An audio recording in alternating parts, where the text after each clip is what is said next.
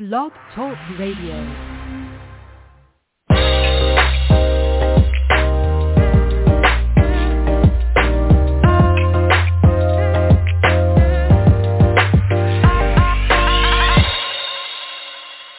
Welcome to the Perkins platform. This is a solutions-oriented podcast and live radio show. Each broadcast will dedicate just about 30 minutes to explore topics of interest for leaders and professionals in education and a variety of other disciplines. And this is your host, Brian Perkins. Welcome, everyone. Today, it's a beautiful day here in New Orleans, Louisiana, broadcasting live. And I have two guests with me today. Normally we have one special guest, and today I'm feeling happy to have two really special guests that are here, that we have so much to talk about in a short amount of time on a really important topic of emotional intelligence, particularly in children. And the two people that I have are authors and recognized experts in this area. And so let me introduce to you them. They are Helen Hadani, who is currently a fellow at the Brookings Institution, and she does policy-focused research on the benefits of playful learning in formal and informal contexts.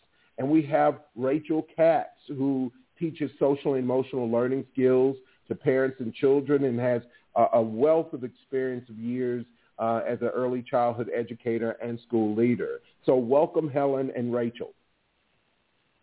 Hi. Thank you so much for having us.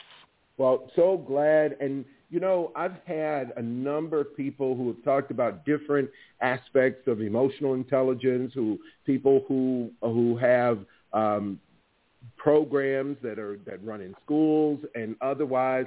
And several times we've had different researchers, different aspects to this. And I am particularly interested, and I know today we're going to talk about some advice you might have for educators and parents about raising and developing emotionally intelligent children. But before we dive right into that, I know you have a book, and we're going to talk about that as well. But before we dive into that, I'd love to hear a little bit about both of you.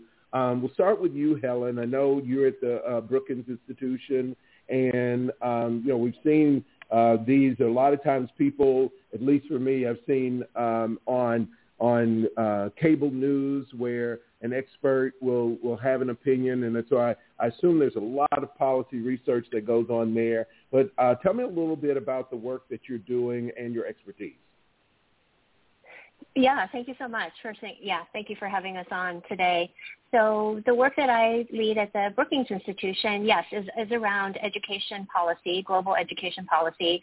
And my work in particular focuses on play and playful learning and is really at an interesting intersection of urban development and what we call placemaking and the importance of public and shared spaces in cities in particular, and how we can make those just more interactive and more playful for young children and their families, so that we often quote this statistic that children in the U.S. and many other developed countries only spend about 20% of their waking hours inside a classroom.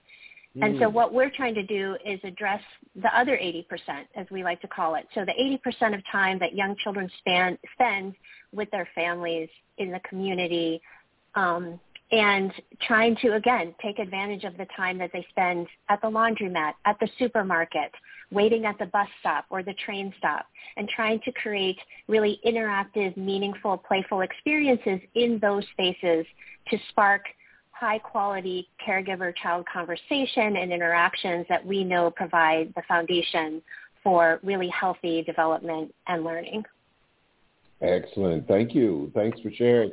And Rachael, what about you? I know that you've been a teacher in early childhood and you've been a school leader. Fascinating to hear that you've created and written television for networks like Nick Jr. and Children's Television's Workshop. Tell me a little bit about the work that you're doing and have done. Yeah. So as you said, I have been an early childhood teacher and also the head of school for early childhood and primary. And I always felt as if while I loved being in the schools and it was super dynamic and working with parents and children, I always felt that maybe there was other audiences that could also be touched by, really good educational programming. So I kept my door open to writing and working with directors on educational television for all these years, and also did a lot of work with toy design and reading programs and other things that would hit larger audiences than just the schools that I was working with. And that's just been a personal passion and a love of mine. And again, it was a way, similar to the work that Helen is doing with Playful Learning Landscapes, it was similar to this idea that we can be hitting really large audiences of children and helping them to grow and give them impactful educational experiences from all different kinds of medium. Oh, absolutely. Excellent. Thank you for sharing that. As I said, I've had a number of people who have been on the show, and, emotional intelligence as a construct has really hit a chord nationally and internationally, and so it's really become kind of a household phrase now. And dare I say, maybe in the last 10 years, really exponentially more conversation about emotional intelligence and individuals being having a great acumen around their emotions. And so either of you that would like to answer this, what exactly is emotional intelligence, if you in a nutshell? Rachael, you want to take a stab at that first? I'm so sorry. I missed a tiny part of that. So if I'm sorry. there was a little... Sure. I was just basically asking, at the end I was saying that, it's been around, it has gained a great deal of attention over the last decade or so.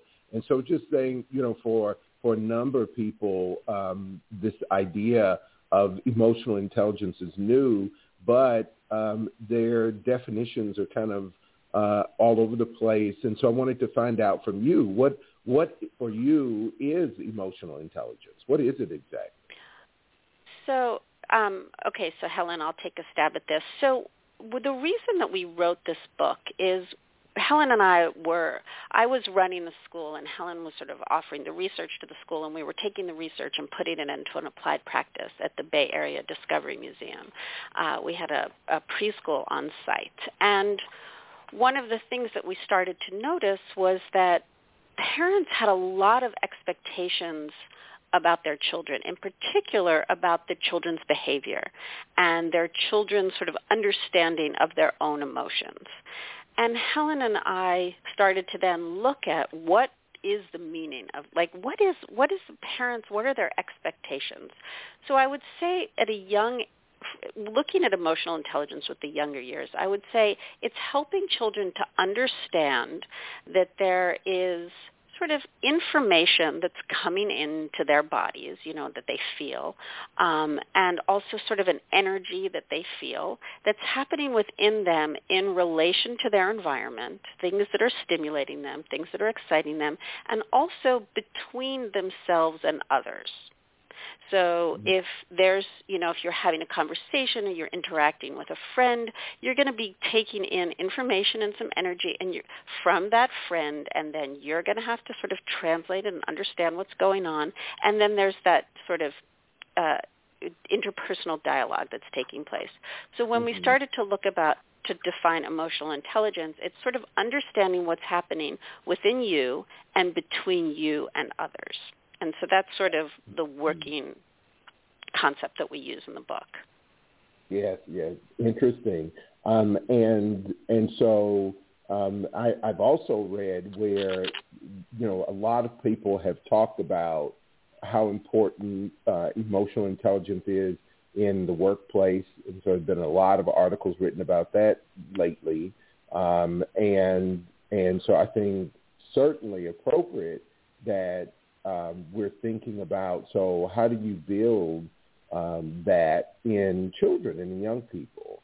And so I would love to know a little bit about the history of that. Where did it start really with people thinking about from a developmental frame, thinking about children developing healthy emotional regulation and competence, or was it that we saw when that did not happen, and so we started asking questions? What what came first? Was it from a research or inquiry perspective? Was it that in adults that we started investigating, or did we really understand that the capacity building had to take place with younger people? Helen, you want to take? Okay. Yeah, Helen, I'll take a first stab at that one. Well, I mean, as I was hearing you talk, I was thinking about one of the chapters in particular in our book where we talk about executive function skills, right? So, I mean, to start, I don't know the exact answer to your question. It's a really great question.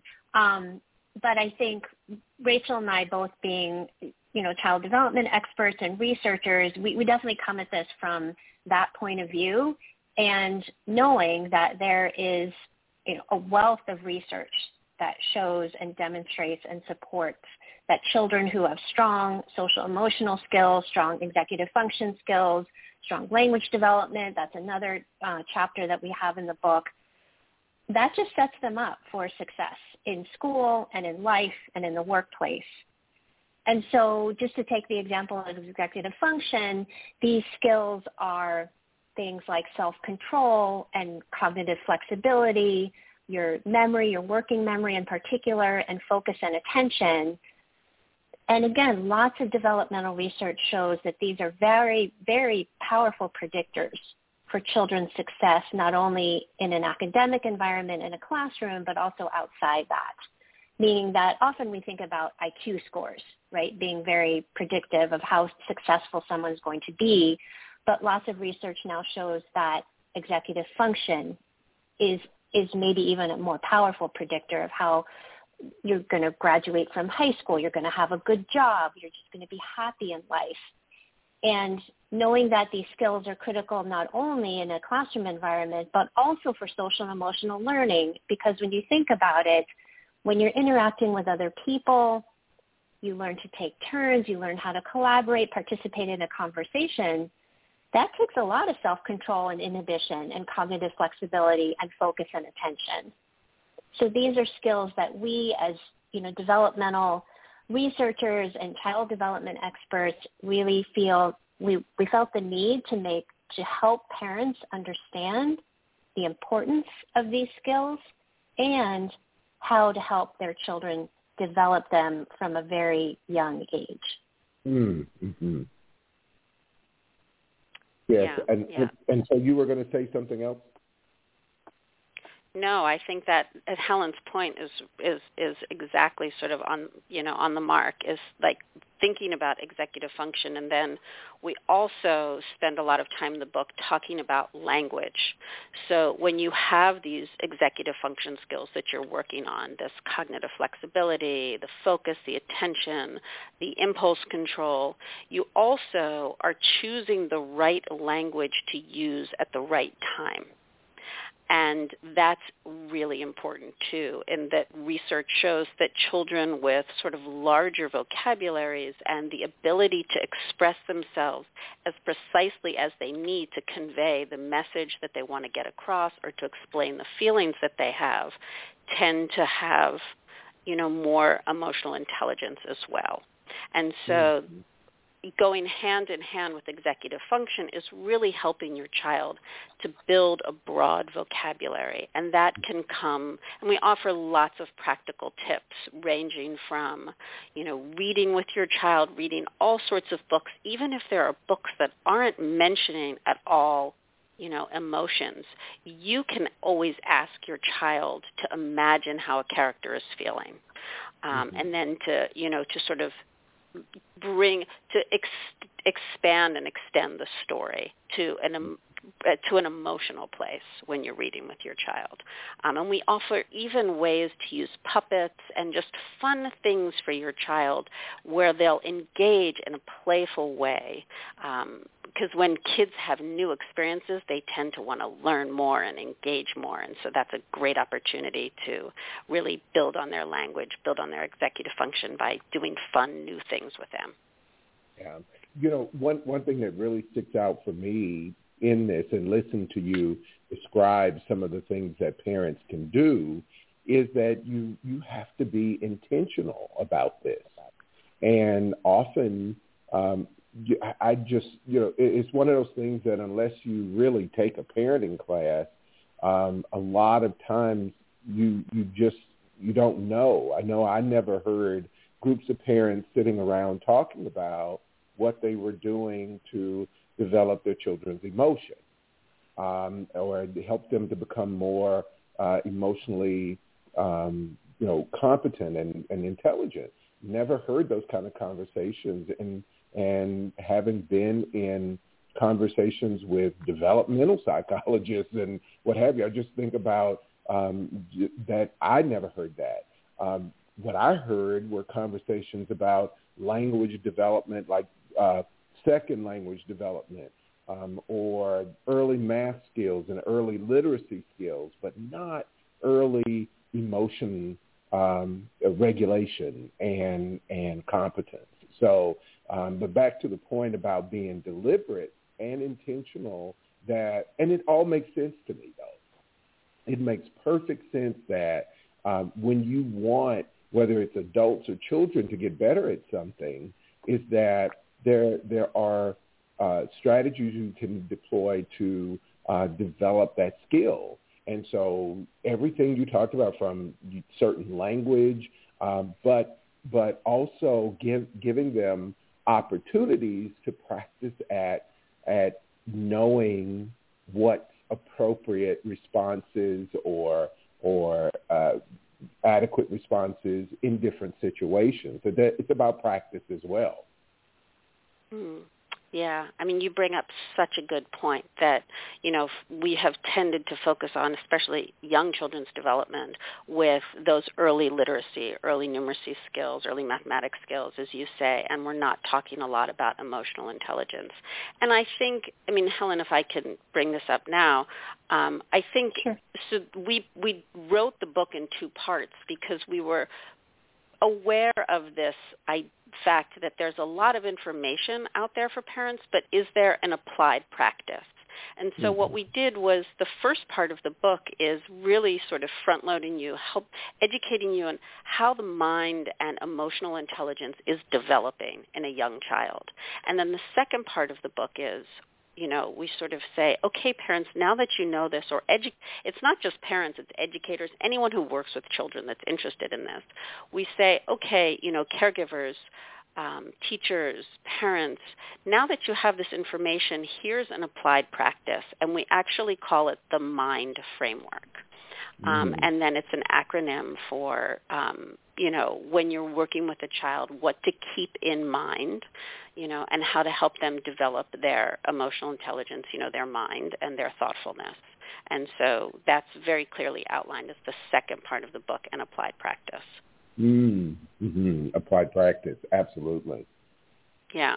So that you feel like, oh gosh, I have all this information, what could I do with it? That, to your point about saying, bringing parents together, giving parents the tools, the intentionality that they need to then actually use this information to make a difference while their child is developing. Yeah, absolutely, makes sense. Yeah, and just building on, part of your question, Brian, and something that Rachael said in terms of, parents do tend to focus a lot on, academic development in the classroom, literacy, math, and I think there's lots and lots of good resources out there, right, to support parents in how to develop those skills. But I think in the social emotional area, that's a space where Rachael and I felt that there could be more out there for parents to make, especially a lot of there's so much research telling us how children learn, how we can develop these skills starting very early, but it's not very accessible to parents. And it's not easy, right? Because when you're talking about mental states, things like emotions and intentions and thoughts and beliefs, these are, for lack of a better term, invisible, right? So they're hard to know, like, how do I develop those, in my child? Like their language development, you can see because they're starting to, say phrases and know more words and things like that. That's more visible, right? Or things like physical development. Obviously, we see that. They're crawling, they're walking, they're running. But social and emotional development, it's difficult to actually see the development, right? And so that's why we wanted to try and, break this down as much as we could, take the research, try and take the most relevant and practical parts of that and explain it in accessible terms. We also have some really fun infographics. We have a fantastic graphic artist, graphic designer that we worked with that really, again, tries to make these concepts visual so that parents can visualize it and know, hopefully when they're in the moment with their child and need something, to take a moment and to be, like you said, more intentional versus, impulsive in their parenting. And so that's the full goal for the book. Yes. And, I paid attention. I have 4 daughters, and I paid attention to a lot of the things that they said, and it amazed me over the years, and it appeared as they, as new children came into the family, that they seemed to come with more and more, that they understood more. But, and I'm sure it was just probably my observation skills got better, but they really seemed to be able to understand and process very complex things. And I think emotions are one of those areas where we tend to, even at very young ages, that we want to shield them rather than develop them. But that I'm sure there's probably something where you deal with that in your book, where, there are a number of topics, and I just think about you saying things like there are characters that that through play that they're introduced to, and you ask questions like, how do you think they feel about that? And introducing feelings, and so all emotions are not positive, happy emotions.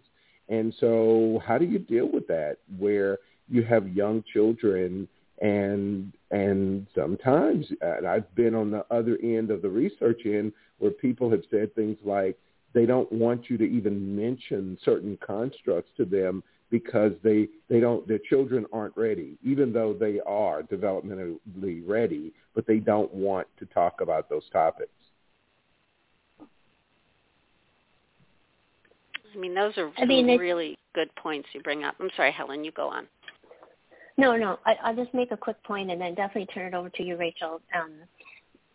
But yeah, hearing you talk about that, especially in these really worrisome times that we live in today with COVID and lots of, violence. Yes, talking about emotions, all kinds of emotions, whether they're positive or negative, for young children in particular, in a play setting is often children can express those emotions or learn to express them in play, I think, better than in any other context because it's a safe space for them where they have, they might not have the exact language to express that, but at least through other means that we talk about play and playful learning in the book a lot.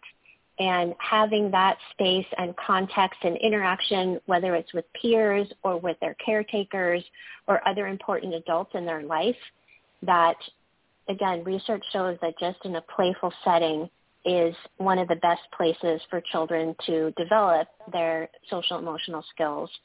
And so just in general, whether it's with emotions or other topics, scary topics that kids may not, feel safe talking about or expressing in other contexts, it's important to know that in a play context, that's often where our children are able to do that.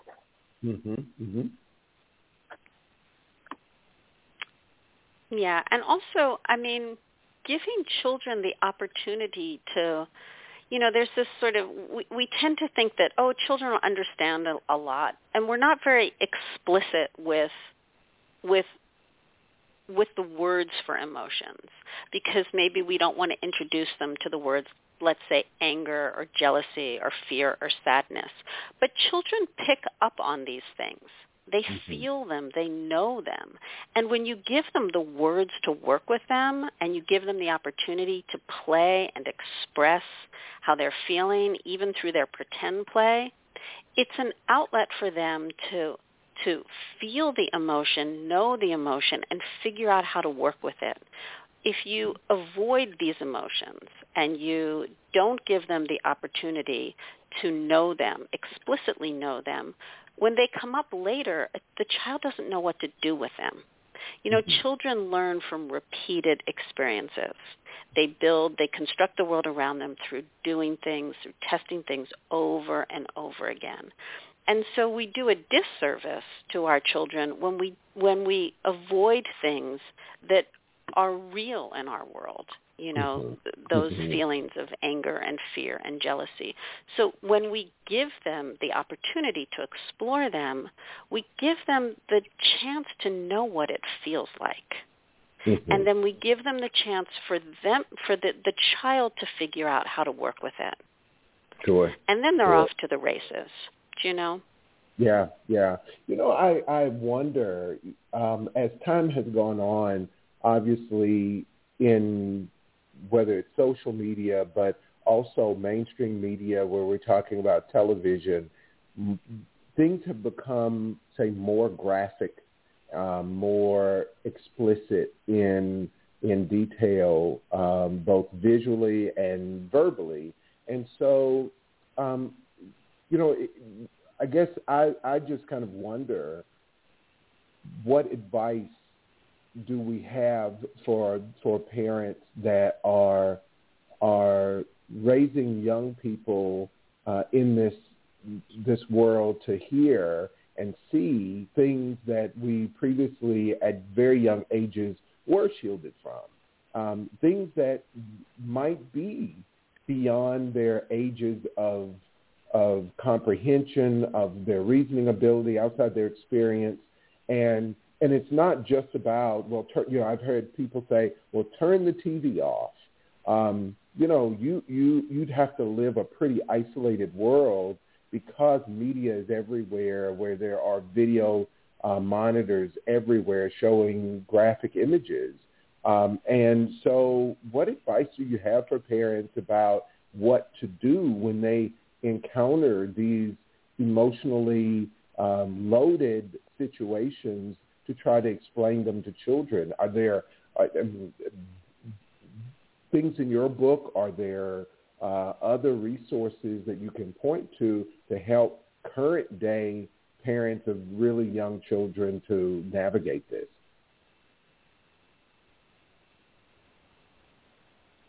I think one thing, I'll start, and then Rachel, you definitely take over.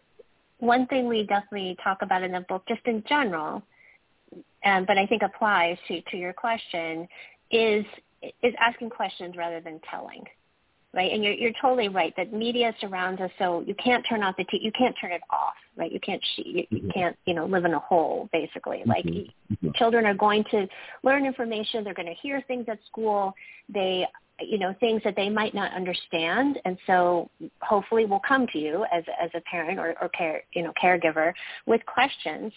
But we talk about asking questions to your child, with your child, rather than telling. right? So really trying to get an understanding first of what does your child understand about this situation or whatever topic you're talking about, and then really trying to work with them on, and also explaining that you as the adult don't always have the answers, right? I think that's another point that we try and make, is that you are, as an adult figure or caregiver, are not always all-knowing. And so there's certain things that, you might not know either. There may be somewhere to find out their information. There might not.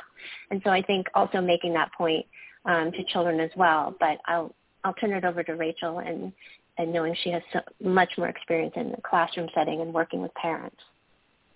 Well, no, Helen, I think that your points were excellent, and I appreciate you bringing up that whole idea of asking your child what they saw, what they understood from what they saw, what they, the beliefs that they're starting to develop from what they saw, or what they're hearing around them, so that you can understand what, you can understand how your child is processing the information.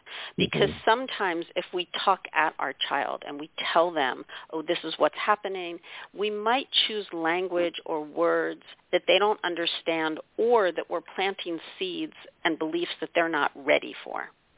So it's always best to lead with questions, especially if your child is at the age where they can ask, and answer questions. And asking and answering questions within the language skills that your child has is what Helen was saying. And then we also mention in the book that really what children are looking for all the time, first and foremost, is to feel safe, is to feel validated, accepted, that someone is listening to them, that they have some agency, and that they're loved and cared for.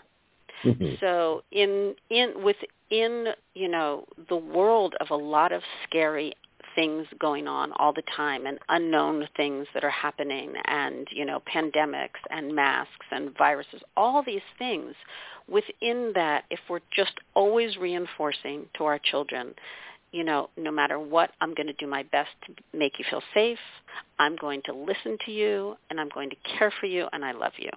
I mean, that's what a child needs to feel in order to sort of develop that confidence to then tune into their emotions, and then to be with their feelings, and to express and communicate their feelings to you. Thank you. Thank you so much for sharing that. And I just, so I told you at the beginning, the 30 minutes goes really fast, and we're already over time. And so I want to be respectful of your time, and thank you for what you've shared, and it has really been enlightening. Anything else, just in final thoughts about you want to share, let people know about your book, and any other ways in which they may reach you, any blogs you might have, or podcasts, or anything that you can share with them about how to reach you, but particularly any last thoughts you'd like to share about who your book might be interesting to. Helen, do you want to share some of your social media stuff? Yeah, sure. I mean, you can find more information about the work that I do at the Brookings Institution at brookings.edu. You can also find me at Twitter at Helen S. Hadani. And then the book, if you're interested in purchasing our book or learning more about it, The Emotionally Intelligent Child, it's offered, we always say, wherever books are sold. Also available at our publisher's site, newharbinger.com. But thank you again for having us on. Yeah, thank you so much. And because there are many books with similar titles, you'll know it's our book if you see a scale on the cover with a heart and a brain and a big light blue dot that says, or a light blue circle, and inside it says The Emotionally Intelligent Child. And then it's Effective Strategies for Parenting Self-Aware, Cooperative, and Well-Balanced Kids.